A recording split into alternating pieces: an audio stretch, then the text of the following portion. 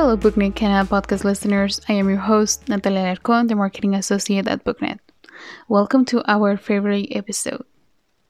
For this month's episode, my colleague Hannah Johnston and I have prepared a conversation around diversity.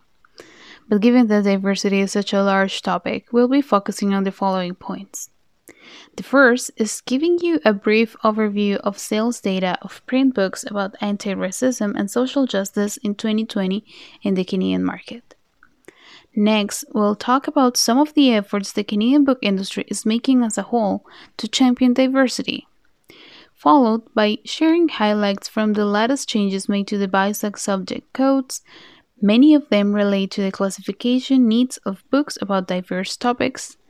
And last but not least, we'll remind you about where to find the resources available to you related to equity, inclusion, and diversity. Now that you know what to expect, let's begin. Using sales data, BookNet's sales tracking service for the Canadian English language trade book market, we were able to pull month-to-month data for 25 books about race and race-related topics that were featured in multiple reading lists during the summer of 2020. We wanted to see if the events that were happening then had an impact on book buying. Here's what we found. Sales of these books about anti-racism and social justice during the period between January and the end of April trended down. April sales compared to January sales were 190% lower, but that changed completely during the following months. From April to May, sales increased by 87%, and the growth continued. Sales from May to June saw an increase of 955%. Yes, you heard that correctly. And in July, sales reached their highest peak of the year. Sales increased an additional 14% in the period between June and July. Despite COVID-19 restrictions and closures, books were selling fast. But things started shifting a bit during the last half of the year. Sales between July and August saw a decrease of over 57%. But after that period of time, the changes in the number of books sold month to month were not as notable. For instance, between August and September, the decrease was close to 25%, followed by a 7% decrease between September and October. But unsurprisingly, things are starting to head upwards again between November and December when sales increased by 35%. We think that early holiday shopping had an important role to play here. Overall, the average increase in monthly sales in 2020 of the 25 books used as a sample for this analysis was close to 80%. However, it is important to clarify that because generally, books that touch on social justice and race-related topics are classified under different subject categories like history, social science, law, biography and autobiography, and so on, it will be inaccurate to say that this trend is true for a specific subject category. Despite the ups and downs, the sales of these books are up. I wonder how 2021 will compare to 2020. I guess we'll have to wait until next December to find out. And for those who, like us, are curious about library circulation data for books about these same topics, we'll be sharing graphs, insights, and data pulled from library data in an upcoming blog post. So, we encourage you to subscribe to our weekly newsletter to be the first to read the aforementioned post. The sign-up link for e-news, like all other resources mentioned today, will be listed in the episode notes. Now, I'm going to pass the mic to my colleague Hannah Johnston, who will share with you a brief overview of some of the efforts the Canadian book industry is making to become more inclusive, equitable, and diverse. On September 17, 2020, the Canadian Bibliographic Committee created the Equity, Diversity, and Inclusion in Metadata Working Group. It currently counts over 20 members from different parts of the Canadian book industry. The group is chartered to examine how to represent and distribute information about equity, diversity, and inclusion in book metadata.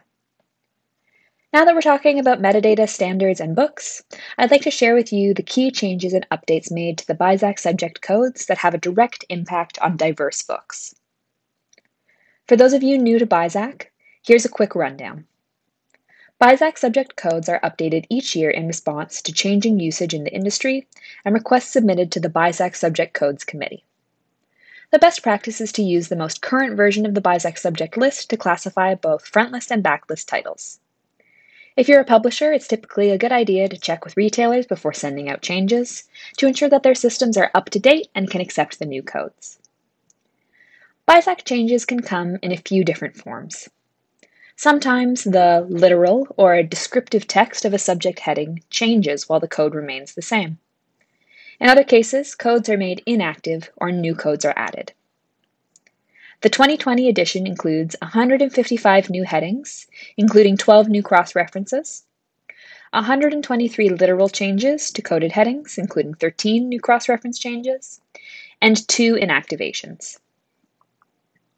Some of the important changes for books with diverse authors or subjects include all instances of LGBT being changed to LGBTQ+, which resulted in changes in the literals of 38 headings. The literal African American was changed to African American and Black, which affected 19 headings, and Hispanic American was replaced by Hispanic and Latino in 3 headings. Also of note, BookNet Canada brought forth a proposal to replace the term Native American. The 2020 edition replaces the term Native American with Indigenous Peoples of the Americas, where it is not specifically referring to the United States of America. Headings were added in 23 sections, with 62% of new headings added to the fiction tree. Some of these included fiction/Buddhist, fiction/disabilities and special needs, fiction/Muslim, and fiction/own voices. An own voices category was also added to young adults. The own voices BISAC code is intended for works where the main character belongs to an underrepresented or marginalized group, and where the author is also a part of that group. Through the years, BookNet has made available a wide number of resources and research related to diversity, equity, and inclusion. Some of them have been delivered as tech forum presentations, which can be found in our YouTube channel, research reports, blog posts, or podcast episodes. And there will be more. This spring, we'll be publishing a new diversity report featuring data from a survey fielded in 2021. It will be an expanded version of our 2019 Demand for Diversity study. Our Tech Forum 2021 programming will also include sessions that go over these topics. If you're interested in getting updates from our Tech Forum team, go to the link listed in our notes and sign up to receive the Tech Forum newsletter. Remember, all those resources are there for you, so use them and share them widely. Before we go, we would like to take a moment to acknowledge that BookNet Canada staff, board, and partners operate upon the traditional territories of the Mississaugas of the Credit First Nation, the Anishinaabe, the Haudenosaunee, Wendat, and Huron Indigenous peoples, the original nations of this land. We endorse the calls to action from the Truth and Reconciliation Commission of Canada and support an ongoing shift from gatekeeping to space-making in the book industry. And we hope that our work, including this podcast, helps to create an environment that supports that shift. We would also like to acknowledge the Government of Canada for their financial support through the Canada Book Fund. And of course, thanks to you for listening.